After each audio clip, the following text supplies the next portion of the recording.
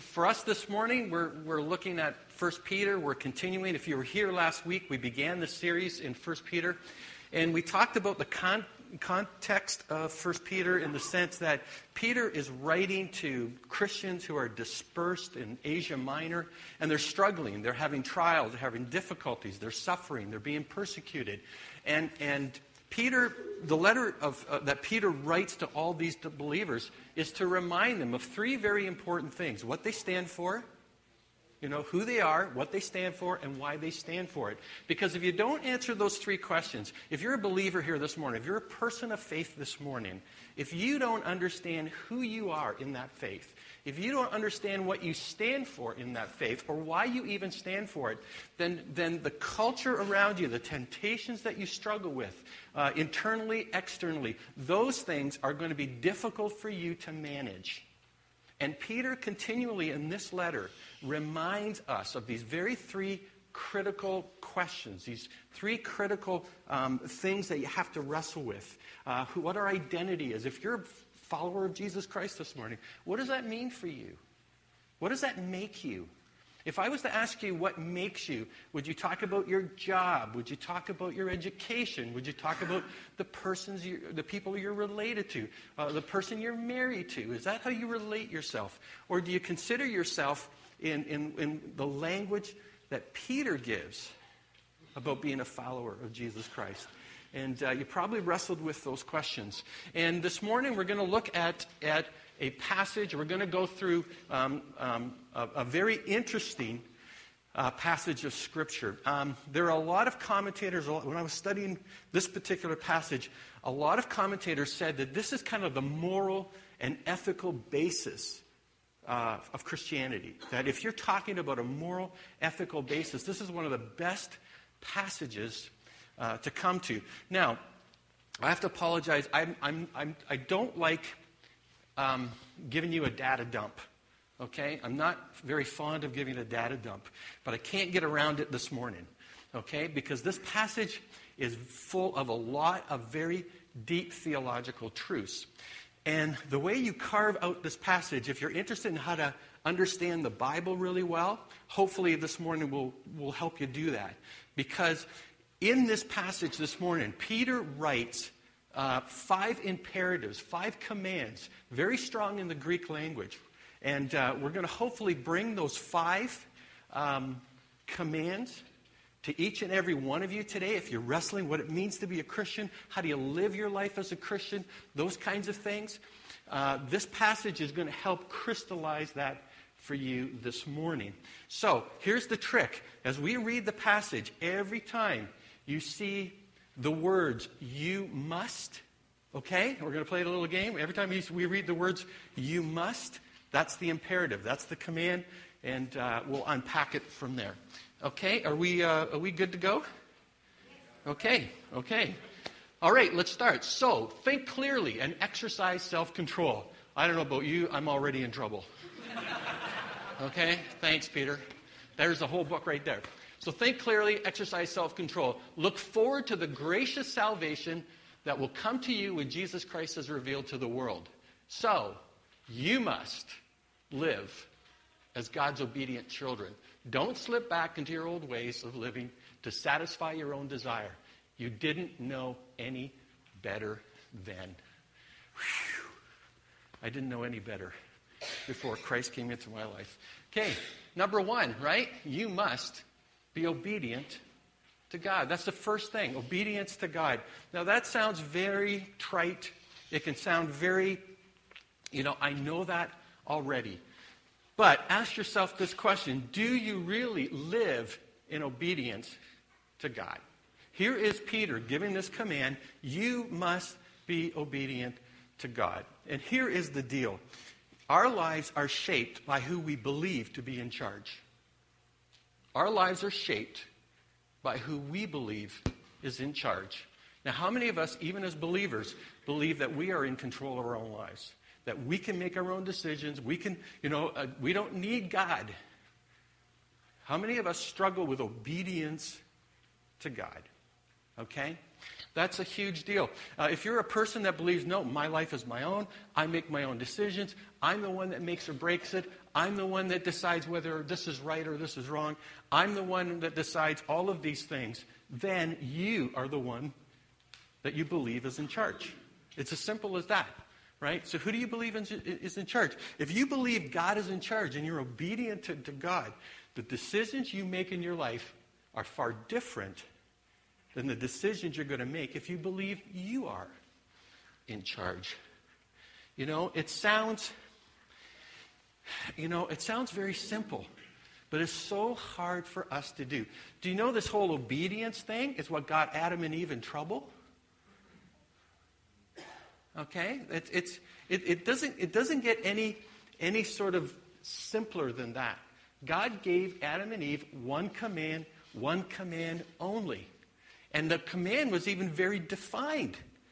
Don't eat that tree. I imagine that God would have allowed them to touch it, look at it, talk about it, even smell it. They just weren't supposed to eat of it. Okay? Very simple command. And yet, look at the trouble we all got in over one command. Obedience to God. Okay? It's a very, very simple thing. Peter is very forward here. You need to be obedient to God. This is the human dilemma. Are we obedient to God, or do we believe that we are the ones in charge of our lives, of our destiny, of everything? Okay? And that's not to say that God doesn't give believers the ability to make decisions, to think on their own, to, all that kind of stuff. But ultimately, at the heart of the decisions you make, are you doing it for your glory, or are you doing it for God's glory? And we've said this before. Are you building a monument to yourself, or are you building an altar to God? That's a whole different way that you live your life. If you're building a monument to yourself, or if you're building an altar to God, are two totally different things. Your life may look similar. Your life may appear on the outside to be very much the same. But the reality is, are you being obedient to God? Okay? So very simple thing. Let's go to the next. But now, here he is. You must be holy in everything you do, just as God who chose you is holy. For the scriptures say, you must be holy because I am holy. Now, that's a double whammy in the scripture, right? If God says it once, it's pretty serious. If God says it twice, if you're not awake, he's going to wake you up. Okay? Simple as that. This is the hardest thing for Christians in our culture, in our modern day, to even wrestle with, this whole business of holiness, right? The easiest way to know if you struggle with holiness is that if you're in a crowd, I always use this example, if you're in a crowd and the crowd makes a decision, in most instances, the holy decision is not the crowd decision. That's the easiest way to say it. And right away you're saying, I don't want to be different. What is the criticism that people say? Who are you holier than we are? How many of you have ever been accused of being holier?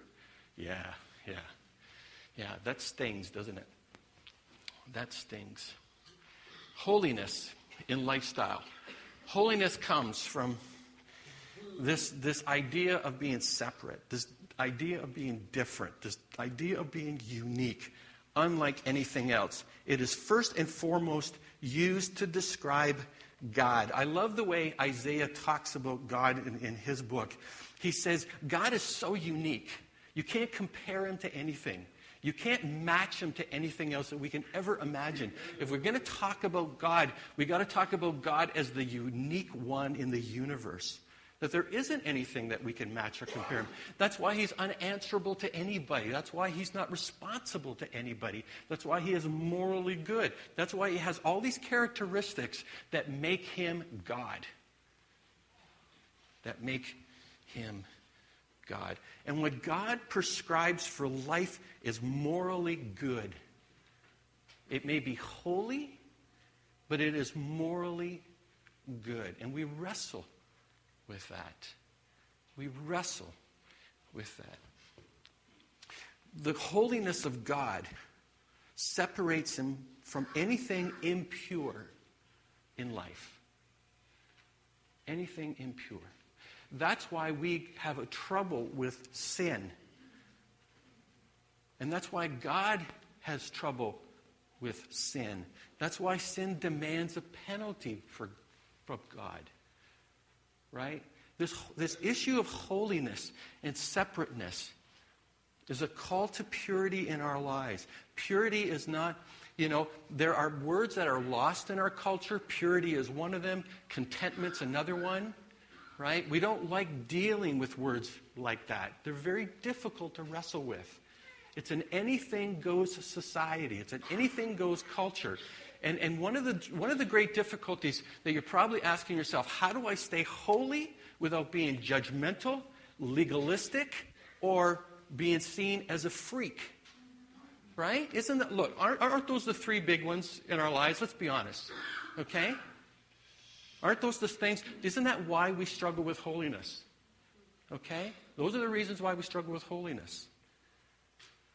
But would it be fair to say that if you lived a holy life, that you probably would not be, or you would not have gotten in the kind of messes that you got yourself in at some point in your life? Is it fair to say that? Yeah? But we don't teach. Hey, listen. Me too, okay? That's not a judgment statement on anybody. The reality is, each and every one of us have our own stories about holiness. And you're probably struggling with holiness because if I end up tomorrow at the office, or if I end up at school tomorrow, or if I end up with my family or anything like that, and play the holy card, I'm in trouble, right?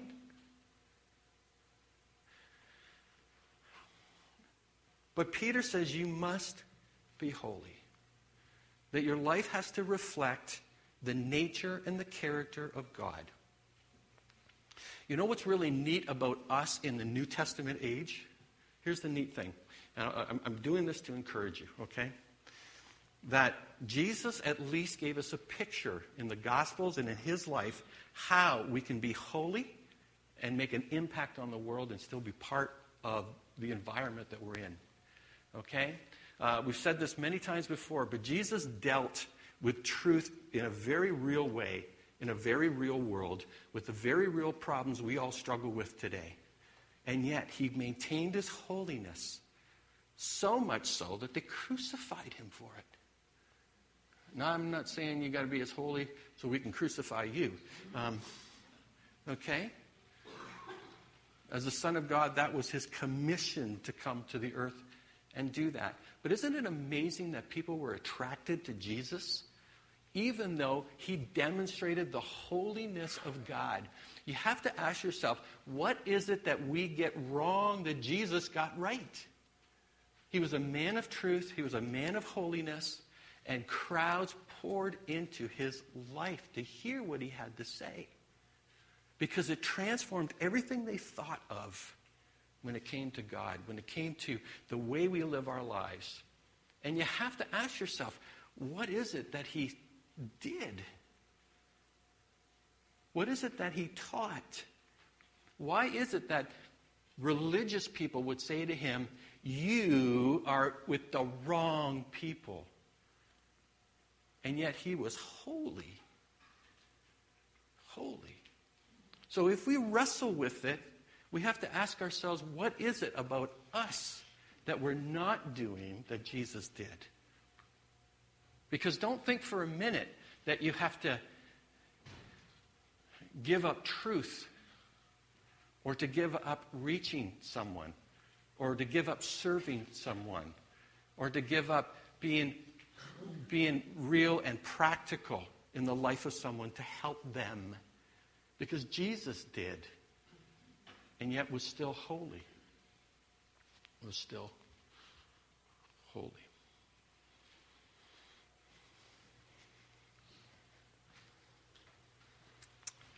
Very difficult thing for us as Christians nowadays. All right, let's keep going. Holiness and lifestyle. And remember that the Heavenly Father to whom you pray has no favorites. I love this. Has no favorites. He will judge or reward you according to what you do. So you must live in reverent fear of Him during your time as, hey, there's that word again, foreigners in the land. If you were here last week, the whole foreigner conversation. You know, reverence for God. Listen, you can be obedient to God, but not necessarily revere Him.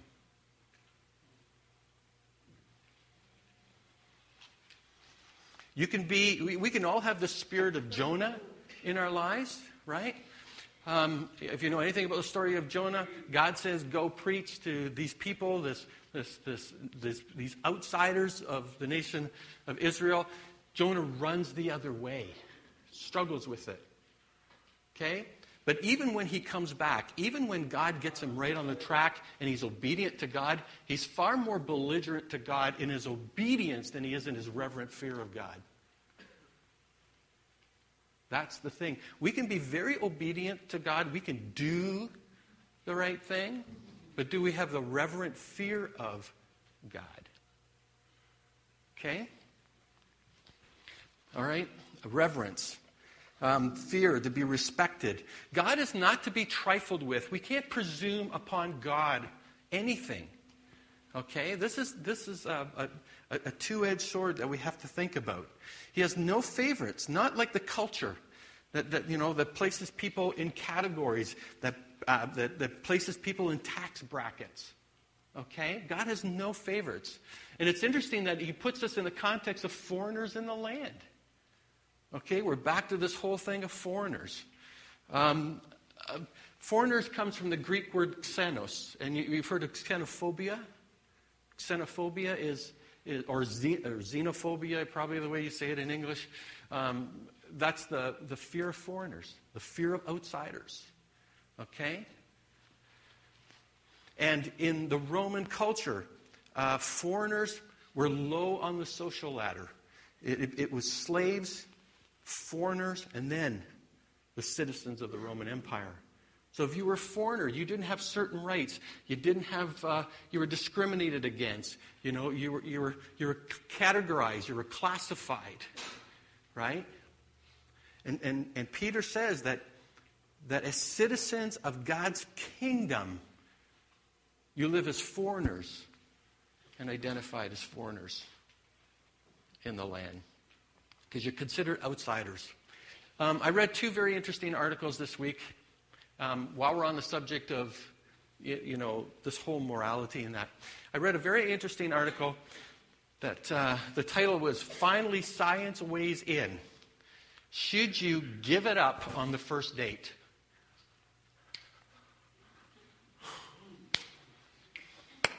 Okay, we're going to be really careful here, right?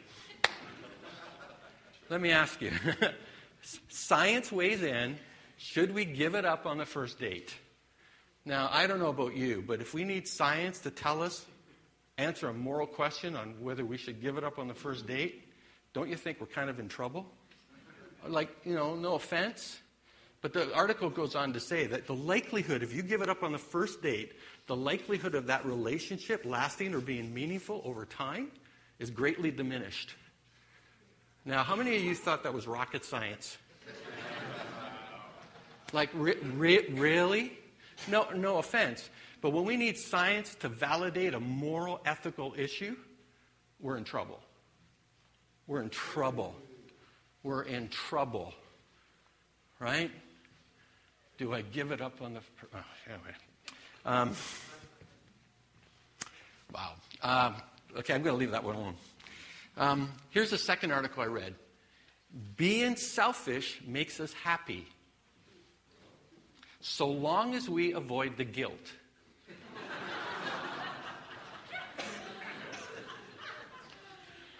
Isn't that priceless? Being selfish makes us happy, so long as we avoid the guilt. There's a how-to manual, yeah, all right. There's husbands thinking of wives right away, right? There's wives thinking of husbands right away. There's kids thinking of mom and dad right away. There are some of you who haven't been in church in a long time who are thinking about the church right away. This whole issue of guilt, right? But isn't it amazing? How many of you are saying, hey, I get that. I was fine until somebody made me aware of it. Okay? It's okay. Selfishness actually makes us happy as long as we avoid the guilt. Okay? I think that's... Anyway. All right. Okay, let's keep going. For you know that God paid a ransom to save you from the empty life you inherited from your ancestors. That's an amazing line right there. And the ransom he paid was not mere gold or silver. Remember last week in the earlier chapter, your faith is more precious than gold or silver? Okay? It was the precious blood of Christ, the sinless, spotless Lamb of God. God chose him as your ransom long before the world began, but he has now revealed him to you in these last days. Through Christ, you have come to trust in God, and you have placed your faith and hope in God because he raised Christ from the dead and gave him great glory. You were cleansed from your sins when you obeyed the truth. So now you must show sincere love to each other as brothers and sisters. Love each other deeply with all your heart. Okay, enough said, right? Love. Isn't that amazing that the most on the ground command that Peter gives is this one command about being loving towards each other. That all the theological truth about God's great gift to us, God's great extension of giving his son, the greatest expression of love that God could possibly give to us. There's a lot, listen, there's a lot of you that are saying, God could love me more by giving me more money. God could love me more by getting me out of this situation. God could love me more by getting me this job, this car, this opportunity. God could love me more by doing all this stuff. No, God could not love you more. He's already loved you more than you could possibly imagine simply by giving you his son. Amen. Yeah, come on, that's got to have an amen somewhere. Come on. It's hot in here. Are you guys okay? Like, you know? Seriously, there is nothing that God could give you more right now. Health, no matter what, than him giving you his son. Nothing. Period. Peter acknowledges that. That gift to us should relate in that gift that we give to others because of it. When we are unloving, it is because we have lost what God has given us.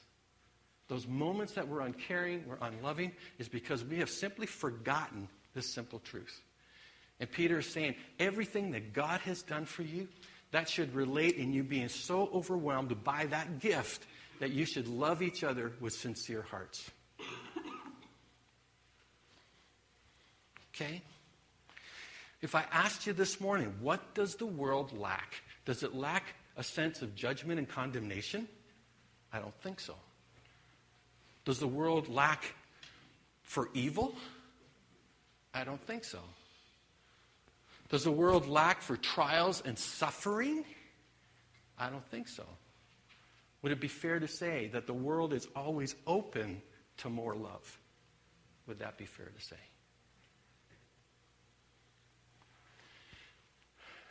You know, as these believers, whatever their circumstance, whatever their situation, are struggling with the trials, the sufferings, their persecutions that they're going to, Peter is saying, don't let that is being experienced upon you take away your ability to love others. Because we can justify our sense of unlove to others very, very easily. Very easily. Every one of us in this room has a reason, and a good one, not to love someone else. You have a very good reason, a very justifiable reason.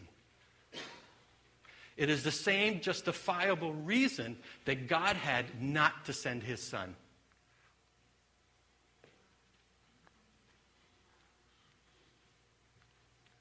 Okay? And that's what you have to keep in mind. I don't know about you, but what literally blew my life out of the water was this whole idea that everything that I am, everything that I had done, in spite of it all, God still gave his son for me. And we can get so wound up in the he said, she said, they did, we did, how, that we can forget this treasure that we hold inside of us to be something to someone else that would change their lives so dramatically, that would move them so dramatically, that would touch them so transformingly. And I don't know about you, but one act can often make the difference in a person's life for a long time. One act. One act. Love each others with sincere hearts. Okay, enough said. We've got next passage to get to. For you have been born again, but not to a life that will quickly end. Your new life will last forever because it comes from the eternal living Word of God. As the Scriptures say, people are like grass. Their beauty is like a flower in the field. The grass withers and the flower fades. But the Word of the Lord remains forever. And that word is the good news that was preached to you. So, get rid of all evil behavior. Be done with all deceit, hypocrisy, jealousy, and unkind speech. Like newborn babies, you must crave pure spiritual milk so that you will grow into a full experience of salvation. Cry out for this nourishment now that you have had a taste of the Lord's kindness. You must, right, build on a spiritual foundation, right? Peter is saying, crave this, cry out for it, build your lives on it. It's such an important part of what we are. Listen, I know many times we struggle with doctrine. We struggle very much with what the Christian life is all about. The Christian life is a life that is built on truths that no other faith holds. Okay? Christianity in the world is ultimately unique. Everyone else wants you to work your way in favor with God. Christianity says you cannot do that, but someone greater, God himself, has sacrificed himself for you so you can have that relationship with God. That should release any anxiety in your life about being perfect before God, because the Son of God is perfect before the Father on your behalf. Wow. Peter. This is Peter, by the way. I get a real kick out of the fact that this is so theologically deep, and this is Peter, the guy who got himself in so much trouble with Jesus. Okay? He was always saying the wrong thing. So it's really neat to see Peter carve out this incredible theological and pristine understanding of what it is to be a Christian, to what it is to live your life in faithfulness to this thing. Right? The word crave, right? To long for, to yearn, this intense desire that comes from the very, a little Greek lesson.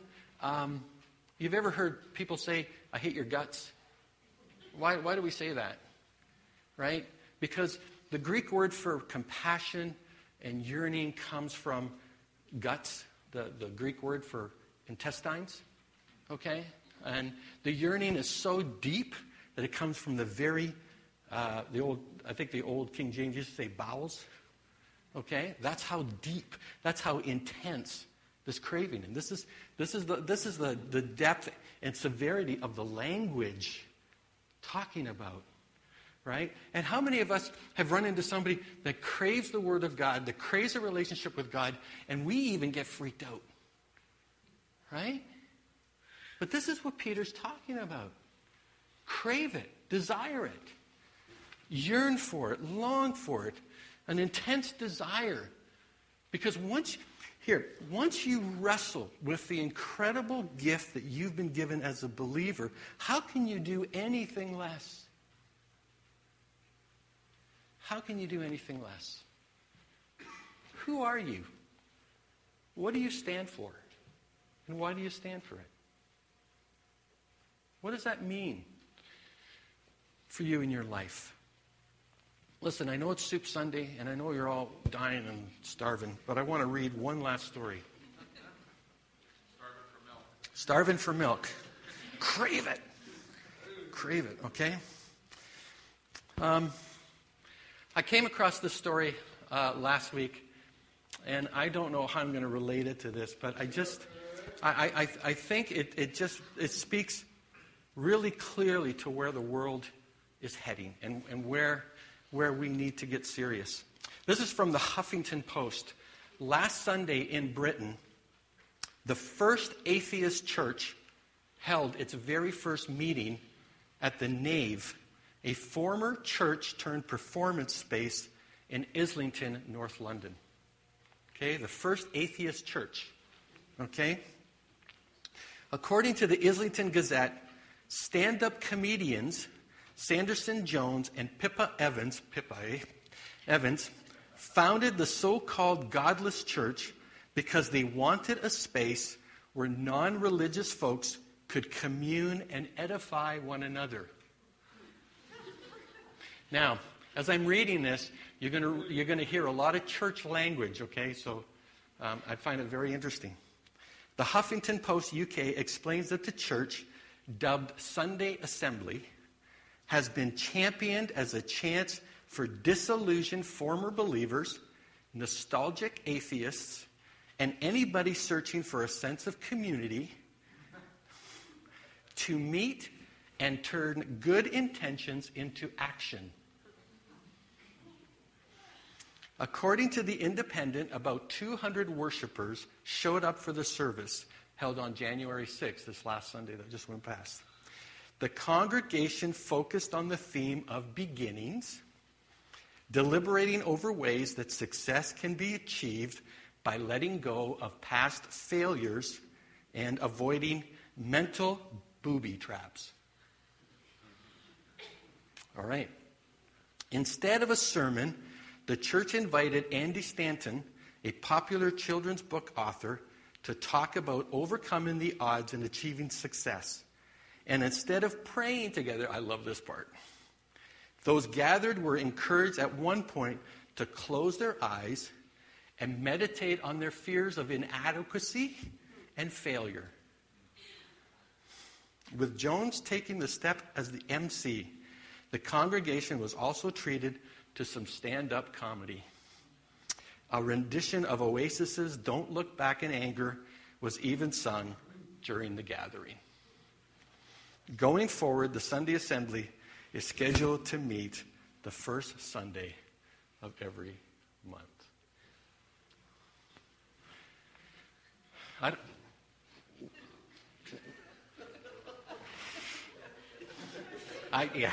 I probably need the tape to be shut off about this point. Yeah, I'm getting real.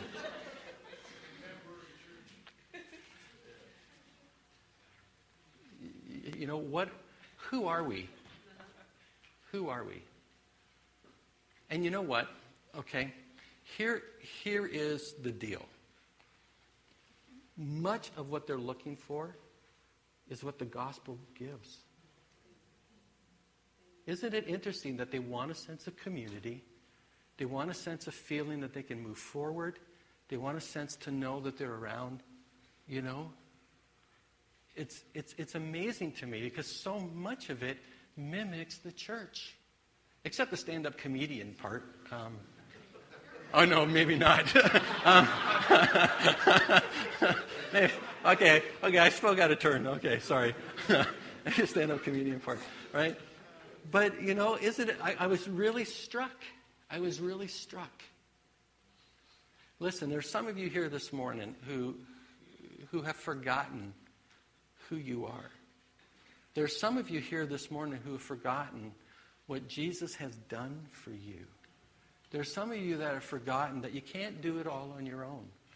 There's some of you that have forgotten that you are part of a community. Some of you that have forgotten that we stand for something that is part of God's plan for the world. And when we forget those things, then we start chasing, we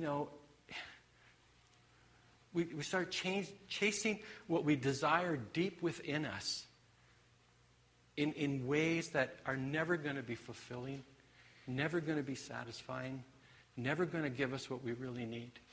And we're seeing that experienced all around the world. Bless you this week as you go into your life groups and you study this passage. I pray that you've been challenged this morning. I just want to pray and again remind you. Next week we're going to look at the topic of who we are as believers. Peter does a beautiful job. But for this week, I hope you're wrestling with those questions continually. Let's pray together. Father in heaven, thank you for your amazing word and the challenges that come into our lives each and every day as we try to live in faithfulness to you. And Lord, there is just so much that happens in the world around us that can cause us to stumble. Sometimes it's difficult to stand because we say, what's the use? And we're not unlike so many other believers historically before us. Even for the Apostle Peter, who was writing to a large group of believers who are suffering from things that we possibly can't imagine in this day and age. But here he is reminding them once again of who they are, what they have to stand for, and why they should stand for it.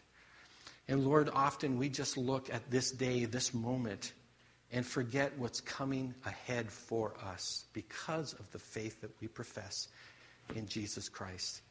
Thank you that Jesus came, so willingly sacrificed himself, so that we can hold to the truths and the promises that Peter explains in this letter, because those never change historically. So Lord, we thank you for this morning.